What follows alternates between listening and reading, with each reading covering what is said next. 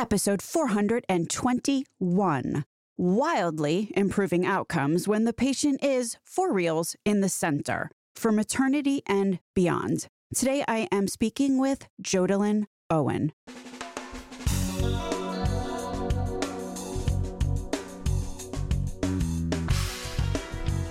American healthcare entrepreneurs and executives you want to know. Talking. Relentlessly seeking value. I want to kick off this show with a clip from episode 415 with Rob Andrews, wherein he so very eloquently sets the stage here. We think that one of the core problems here is that too many intermediaries and providers in the system, their compensation is not in any way dependent on the outcome. So let's think about this NICU baby problem again. Looking at the hospital system, and I'm not at all implying or suggesting that any hospital system tries to do this, but I think it is clear that they actually benefit commercially from more babies spending more days in the NICU. NICU is usually pretty good margin business. It's expensive. Lots of money is paid and margins run pretty well there. So I don't think there's a hospital system in the country that intentionally says, oh, good, let's go out and try to fill up the NICU every day. But when it gets filled up, they benefit. On the other hand, if the hospital invests significantly in early effective intervention prenatal or even pre-pregnancy, there's no upside to that financially. They don't get rewarded for that. They might win an award from some magazine for best practices, but their margin suffers. And then if you look at the intermediaries, the carriers and PBMs, their outcomes are irrelevant to their performance. If an employee of a self-insured employer has a significant risk prenatal or pre-pregnancy, and the carrier does a great job identifying that problem and solving it, they make the same amount of money off that patient or that consumer that they would if they did nothing. So it's a bit harsh to say this, but the carriers make the same amount of money if every child is born healthy and there's not a day spent in the NICU, as if they do if every child's born with severe crises and winds up in the NICU. It's not a big mystery in the U.S. economy that people do what you pay them to do. And if you have a system, which we do now, where in the case of maternal health, diabetes management, musculoskeletal management, cholesterol and cardiac management, when you have a system where many, many players in the system at best make the same amount of money for bad outcomes as they do for good ones, and at worst may actually prosper from the bad outcomes, that explains the problem. So, is this a show about improving maternal health outcomes in the U.S., where it is relatively deadly to have a baby compared to other industrialized nations? Yes, but improving maternal health is also a great case study for what needs to be done to just improve health. You could apply it to primary care. You could apply it to chronic care management. It is a fairly broad spectrum solution, as it were. I'm thinking right now about how Dave Chase, co-founder of Health Rosetta, how does he put it? He says, every big problem in healthcare already has been solved. The existing challenge is how to massively replicate proven solutions. So yeah, keep that in mind when we talk about what Jodilyn Owen has accomplished with her team in Washington State with their birth and health center. Also, as you consider how you might replicate, keep in mind the struggles she has faced getting contracts from employers, self-insured employers or payers to pay her clinic, and a very interesting encounter she had with a VC/PE funded maternal health startup. It's just interesting where the money is flowing and where it's not flowing. But let's talk about Jodilyn's clinic's outcomes. Their zip code is one of the most diverse in the nation. There are 79 languages spoken. There is lots of social determinants of health going on. It is a medically underserved area. It is a federally designated provider shortage area. So this community has every right to have horrible outcomes.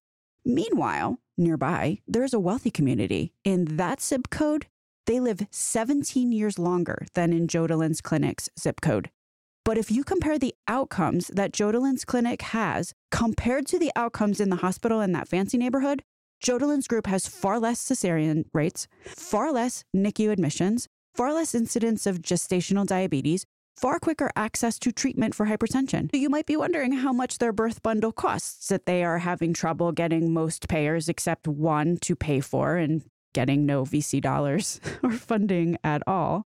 They're charging $5,000 to $7,000. So let's just say $5,000 to $7,000 compared to what does one NICU admission cost? So yeah, this is an exact example of what Rob Andrews was talking about. An exact example. So yeah, enjoy this episode. It's as heartwarming and actionable as it is frustrating. And if you are a payer or a self-insured employer in South Seattle, please give this clinic a contract. Not to drop a major spoiler alert here, but you know what Jodilyn's secret sauce is? Nuances for sure, but bottom line, it's about trust. It's about relationships. It's about listening to the patient. It's being part of the local community. If you're shocked right now, raise your hand. There's going to be no one with their hand raised. How many times do we have to figure this out? Jodilyn Owen is the clinical director of the Rainier Valley Birth and Health Center. She is a licensed midwife along with a bunch of other credentials.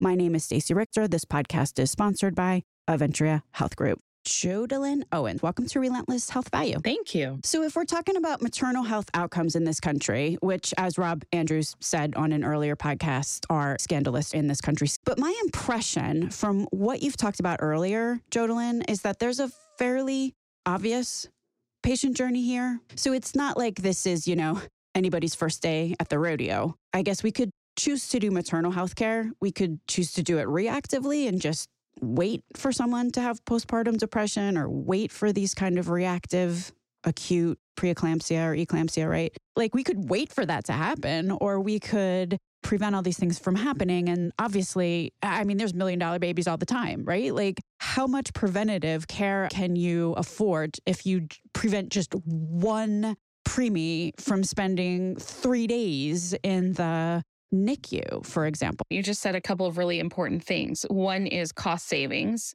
And if you look at what this birth bundle costs to deliver and administrate, it's going to be less than or about $5,000. And for somebody who needs a lot of care, maybe $7,000 to $10,000. And if you look at the cost of one NICU admission, you're looking at hundreds of thousands of dollars. That's dramatic. If you look at the cost of somebody who gets coaching support and oversight for lifestyle management changes through the vehicle of all of these providers working together, you're going to save hundreds of thousands of dollars downstream, but not just for that patient, but for that patient's family. Because we know, and all the research shows, that if you activate in community, the women in the community to make change, they force other people to change. That is the root of this. And people are inspired when they are pregnant. So the downstream costs, I think, are probably immeasurable. But also there's a lot of information about cost benefit analysis of just activating midwifery care. And in this setting, midwives lead this care. We have residents rotating in our clinic. We had one with us all day yesterday. She was amazing. We have the best residents. They come in and they want to learn about how to practice like a midwife. They want to learn about slower paced care. All of our visits are 1 hour long, and they are drilled to get their stuff done in 15 to 20 minutes, tops, sometimes and so 7. Just to interject, you're talking Sure. right now, when you say residents, you mean OBGYN residents? They are family practice OB resident. And we have a system set up with the resident coming in to learn from midwives.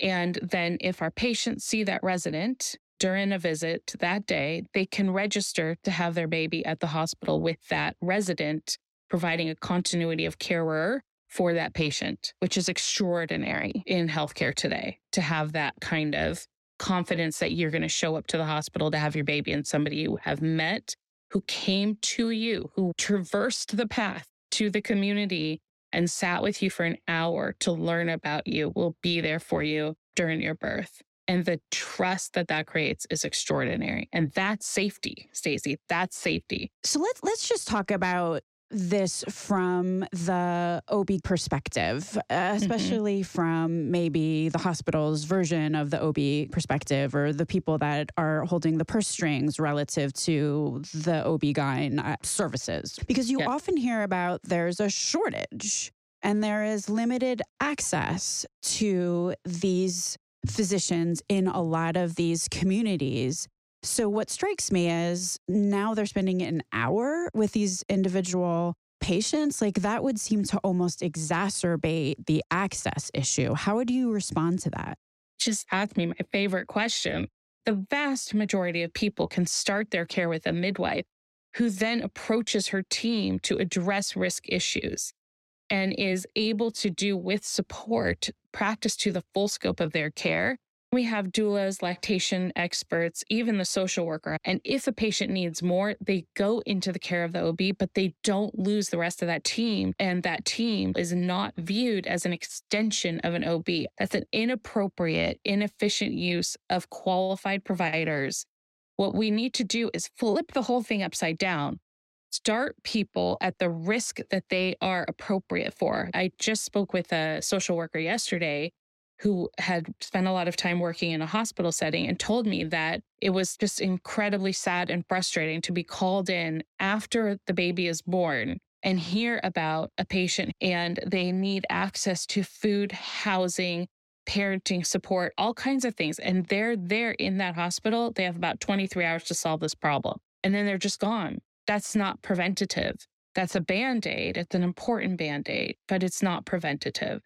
And if you think about prevention, you would start by activating the people who have a deep understanding of this.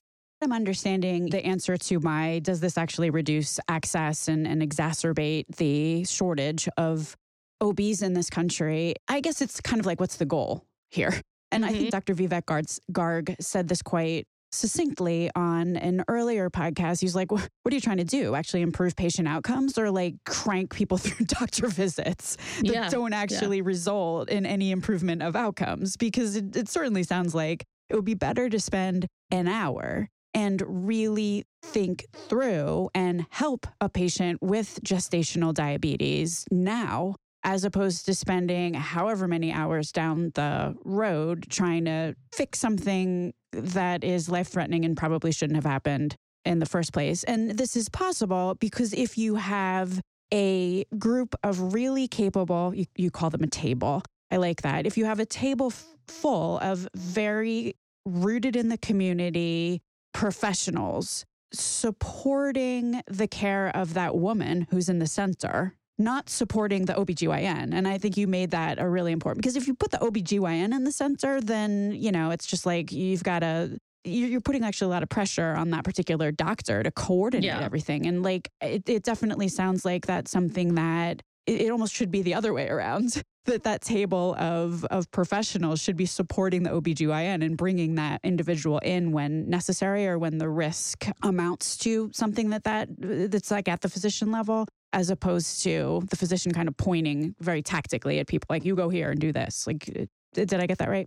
You did get that right. I think there's also this idea that the OBGYN can somehow fix things. And we want them to fix everything. We want to point and say, why didn't their doctor do this? And why didn't their doctor do that? But the problem is, and we've had this before, where even the head of a very large OBGYN unit said to me, what are you doing over there? Look at these outcomes and what can we be doing here that would get us there? And I started to talk a little bit about it and share that we have these hour-long visits. And she was like, I wonder if we could do hour-long visits.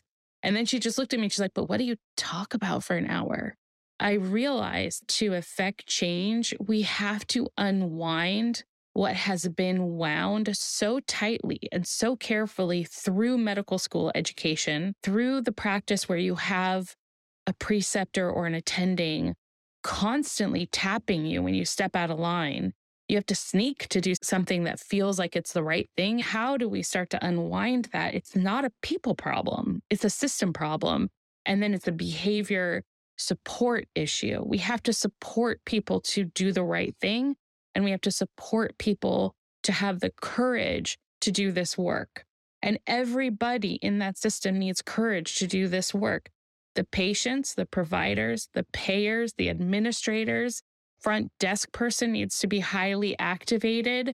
Let me just go back to, you were talking about these hour-long visits, and then an administrator at a hospital kind of scratched her head and said, But what would we talk about for an hour?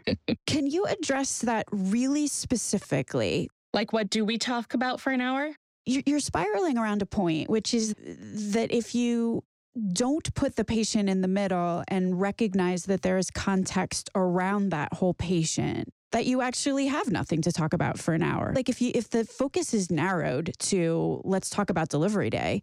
You know, Stacey, when a person is sitting in front of me for the first time and they're newly pregnant, I always tell them right now, you are feeding, nourishing, and growing your baby with nobody's permission. You didn't come here to ask me permission to grow your baby. I trust you to do that. What I am here for is to examine and explore, like an adventurous explorer with you, the context of your life. That if we have supports for you to achieve your best emotional and mental health, you will meet your baby from a place of health and strength. So I view my job as preparing parents to be available to meet their babies from a place of emotional and physical strength. And when you think like that, the question I always start with is, what are your goals for this visit? What kinds of questions, observations, or concerns do you have today? And then I just be quiet and they'll talk for an hour about those things. And the one thing that I learned from one of my great uncles, who is just a magnificent physician, he said, just use your best equipment. It's your ears. Just listen. People know what's wrong with them. They'll tell you what they need. And when you're available and accessible to them and you can think creatively about your response that meets them where they are and doesn't drag them to a place they'll never want to go, you can create health change. Your uncle is very wise. I just read a story about largely the inequity of maternal outcomes. It was talking about Serena Williams, who was telling everybody, I mean, here you have a top athlete who knows her body like better than any of us could ever hope to, right? Like that's her job. And she is saying over and over again that there's something wrong, and no one listened to her.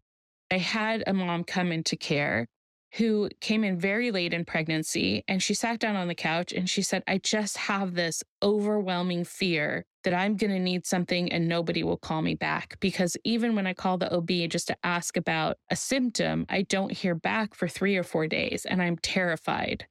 I'm just terrified. We worked a lot of hours together over the course of maybe a couple months. And she called me one day and she was slurring her words and talking almost nonsensically. And she said, Jodilyn, I'm looking at the place where I prepare food for my children, but I don't remember what it's called. And I'm reading a book to my toddler and I can't connect these letters. I told her to stay on the phone with me. I called 911. I got in my car. I was driving as fast as I could. I followed the ambulance. We got into the hospital. She was in a C-section within moments. She had an acute case of preeclampsia.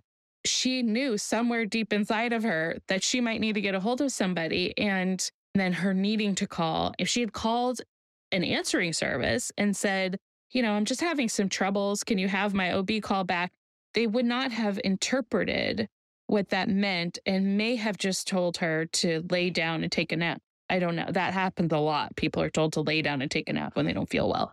And instead of probing in, but I knew her and I knew her voice and I knew how smart she was. And I knew that she wouldn't have trouble finding the word kitchen or reading a story to her children. What does relationship-based care mean? We've really lost that in our healthcare system. You might go to the practice where a doctor you hope to see works, but you might see one of 6 or 12 of their colleagues. They may see 10 providers over the course of 10 months go in to have their baby, and it's an 11th provider, maybe a hospitalist, who's there doing the delivery. And that hospitalist has no clue about this person.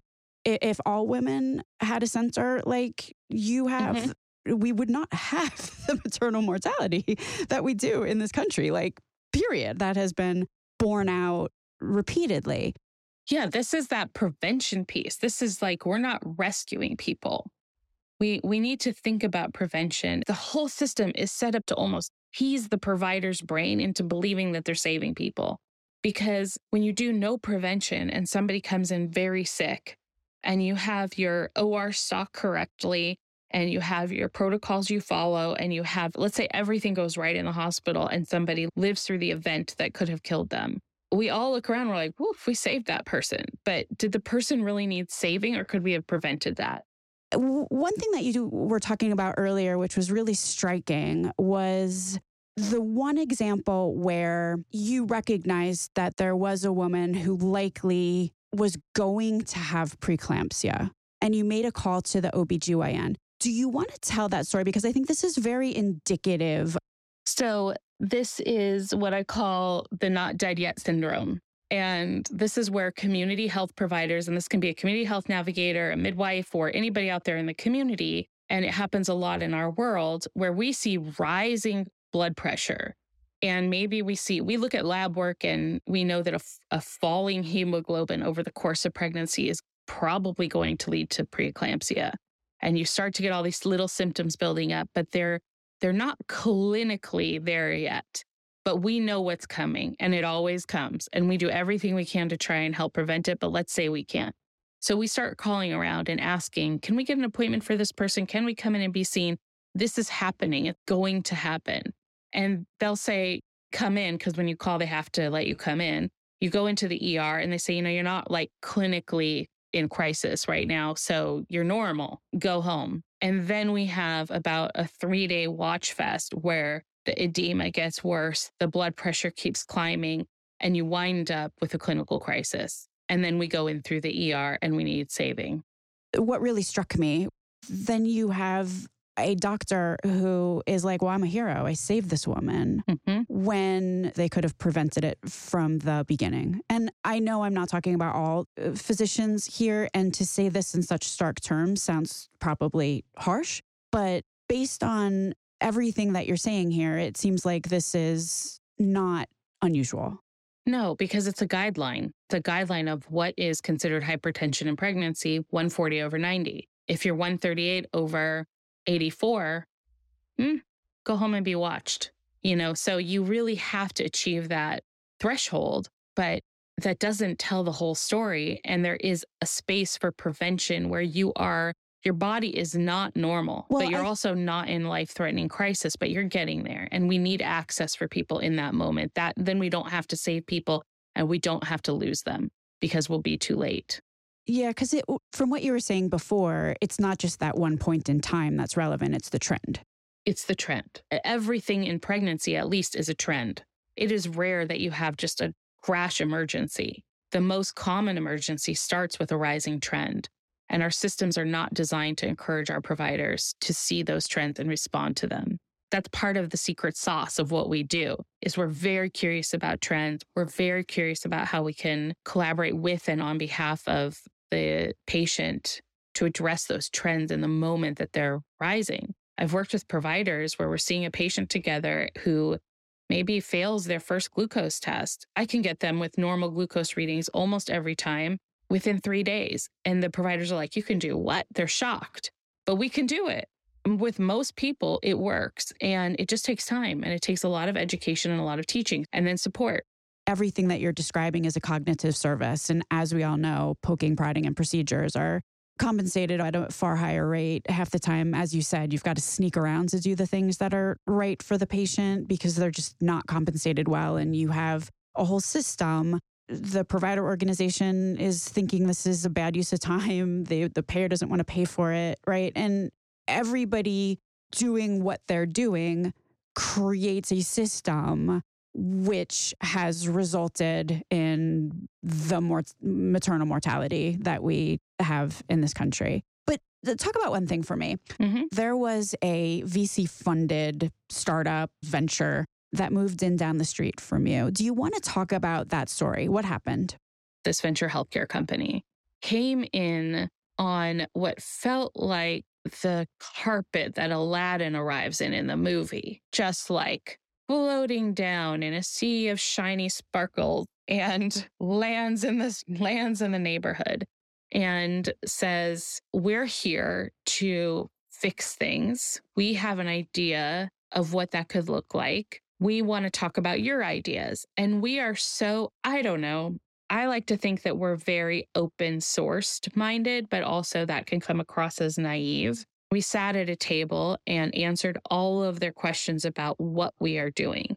Somewhere about 3/4 of the way in that initial conversation, I realized they're not asking how we're doing it. They're asking what we're doing. I tried to poke into that a little bit and was met with a lot of, we know how to do this. We got this. If you talk to the community maternal child health providers, everybody has a story about how this venture capital company came in with their, I don't even know how they do it, billion-dollar SEO. So if you search for any search term, instead of finding a midwife in your community, you will find them. They used a lot of the same kinds of phrases and images and things that we use, and then made it their own to their credit. There was an attempt to be who they thought that they were going to be.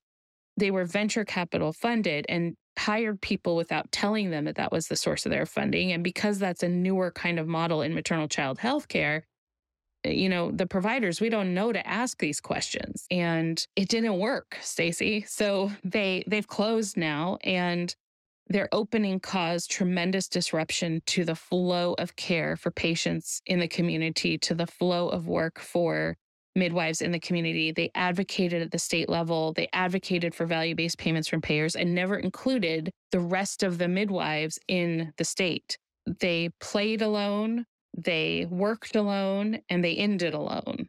But there was ramifications for that in the community. It's not benign. I think that they all thought that they were going to do something amazing, and their idea was amazing. And I think it was. When you're driven by this idea that some millionaires want to become more millions of millionaires, and we're going to somehow leverage the health of humans to do that, you better be just very careful about how you go about that. I don't think all venture capital is evil. And I think we talk about good money and bad money and all this kind of stuff. How do you navigate all of that? But the answer could have been, that initial conversation could have been them sitting at the table saying, we see you're doing this thing. We see it's working. We have the power to create and collaborate with you in the community on research, on data gathering. We can help prove the point that this works. We can negotiate on your behalf with payers. We can bring some funding to help level up the ability to hire providers. We can do this. And in exchange, we want this. There's a transaction when it's venture capital, but that's okay. I would assume that there's a way to do this well. Maybe there's not. Like, that could be my naive open-mindedness. But if there was just a little bit less hubris and maybe a little bit less, I'm going to say greed, right? Because this entity could have been thinking, I don't want to share the money, right? But it's almost like, so now you got 100% of nothing. Yeah, that's what you wind up with. The thing is, we are always struggling. We are constantly writing grants. We can't just do this for nothing. So how are you working with payers? Are payers paying you fairly, or what's going on there? We had an extraordinary event happen at our little clinic where we had the executives and some caseworkers from one of the payers in Washington State that we love to partner with, which sounds like an oxymoron, but we have one payer here that is a nonprofit payer. They're called Community Health Plan of Washington. They're extraordinary. We work really closely with them and are trying and have been working and supporting them to recognize these spaces that need to be funded. The learning, the collaboration, the learning curve, where you learn like, whoops, that's not the right way. We have to start over. You need funders who are flexible and who provide you flexible dollars to do that. Learning is incredibly important, and we don't provide resources to make it happen. They came into our clinic and sat with us, and we had executives there, and we had a few of their caseworkers who are more on the ground, and we had some of the value-based folks from there on their admin team. We sat and talked for 2 hours with each other about what we're doing and what they're doing and how we can level each other up. And it was probably the most extraordinary conversation of my career, other than this one, of course. Having that level of power in our tiny little nonprofit, asking, what are you doing? Not so we can take it. What are you doing? Can you teach the other providers in our network to do it? How can we support that process? How can we support you to continue to do this good work with your patients? We came away with some very solid, I think, future projects. So that, I have been approached before by some of the big payers, but they come in the office and they say, what are you doing? How can we steal it? How can we get this into other places? But they don't ask the right questions. They take copious notes and they're like, we can't do this anywhere else. And they walk out. This group of people is very vested. And I think we need more like them. And I think they are the remedy, because the venture capital healthcare funds they're going to keep going. But what we need are payers who recognize them when they come in the door and can help guide them to do the right thing and can help guide them to activate on behalf of all. Yeah, it sounds like there's a difference between payers who are actively trying to figure out how to do right by their community, how to actually deliver value-based care. And then the ones, we can't forget here that a lot of payers have big divisions where they're providing venture capital as to some of these startups and trying to make money in that, right? So there's a big difference between, is this conversation financially motivated, or is this motivated by a need to try to figure out how to level up care in the community? And a way to do that, Larry Bauer was on the podcast over the summer, and one of the things that he said is you got to trust the providers. You got to trust the people that are in the local community and help empower what is already working there. And the chances of something being able to be picked up and just sort of wholesale dumped someplace else are not great, let's just say, especially... No, it's highly likely not to work. You have to create a structure that can be adapted. And I want to propose that those two things you just mentioned might not be mutually exclusive. There may be space to explore. Can all these things happen at the same time? Is there a yes and a yes? And is there a win-win?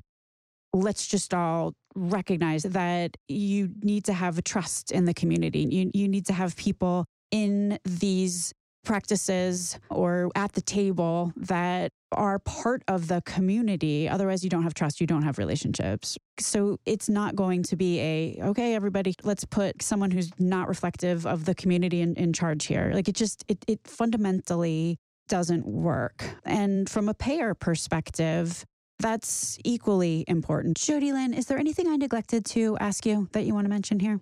I don't know if it's the right way to address it, but the root of this solution doesn't actually start with licensed professionals. It starts during the education process. And we need to get into pre-health education. We need to get into medical education and healthcare professions education, schools, and start talking about this there. And we need to start practicing it and training on it so that when it's time to act on it, they will be comfortable with it. We need to learn with, from, and about each other in the health professions industry so that we can practice with, from, and for each other. Yeah, and the one thing that you said, I think that really resonated with me is the idea that everybody at your table, you all go into the hospital. You all are in the room with the OBGYNs, in their halls. But it's kind of a rare thing that they come and visit you. And when they are within the walls of an organization like yours is where there's a lot of learning that happens, where the context becomes so much more clear and it enables a much less siloed, a much more collaborative, much more productive, much more synergistic relationship when everyone kind of has that same context, which I think is also what you're saying.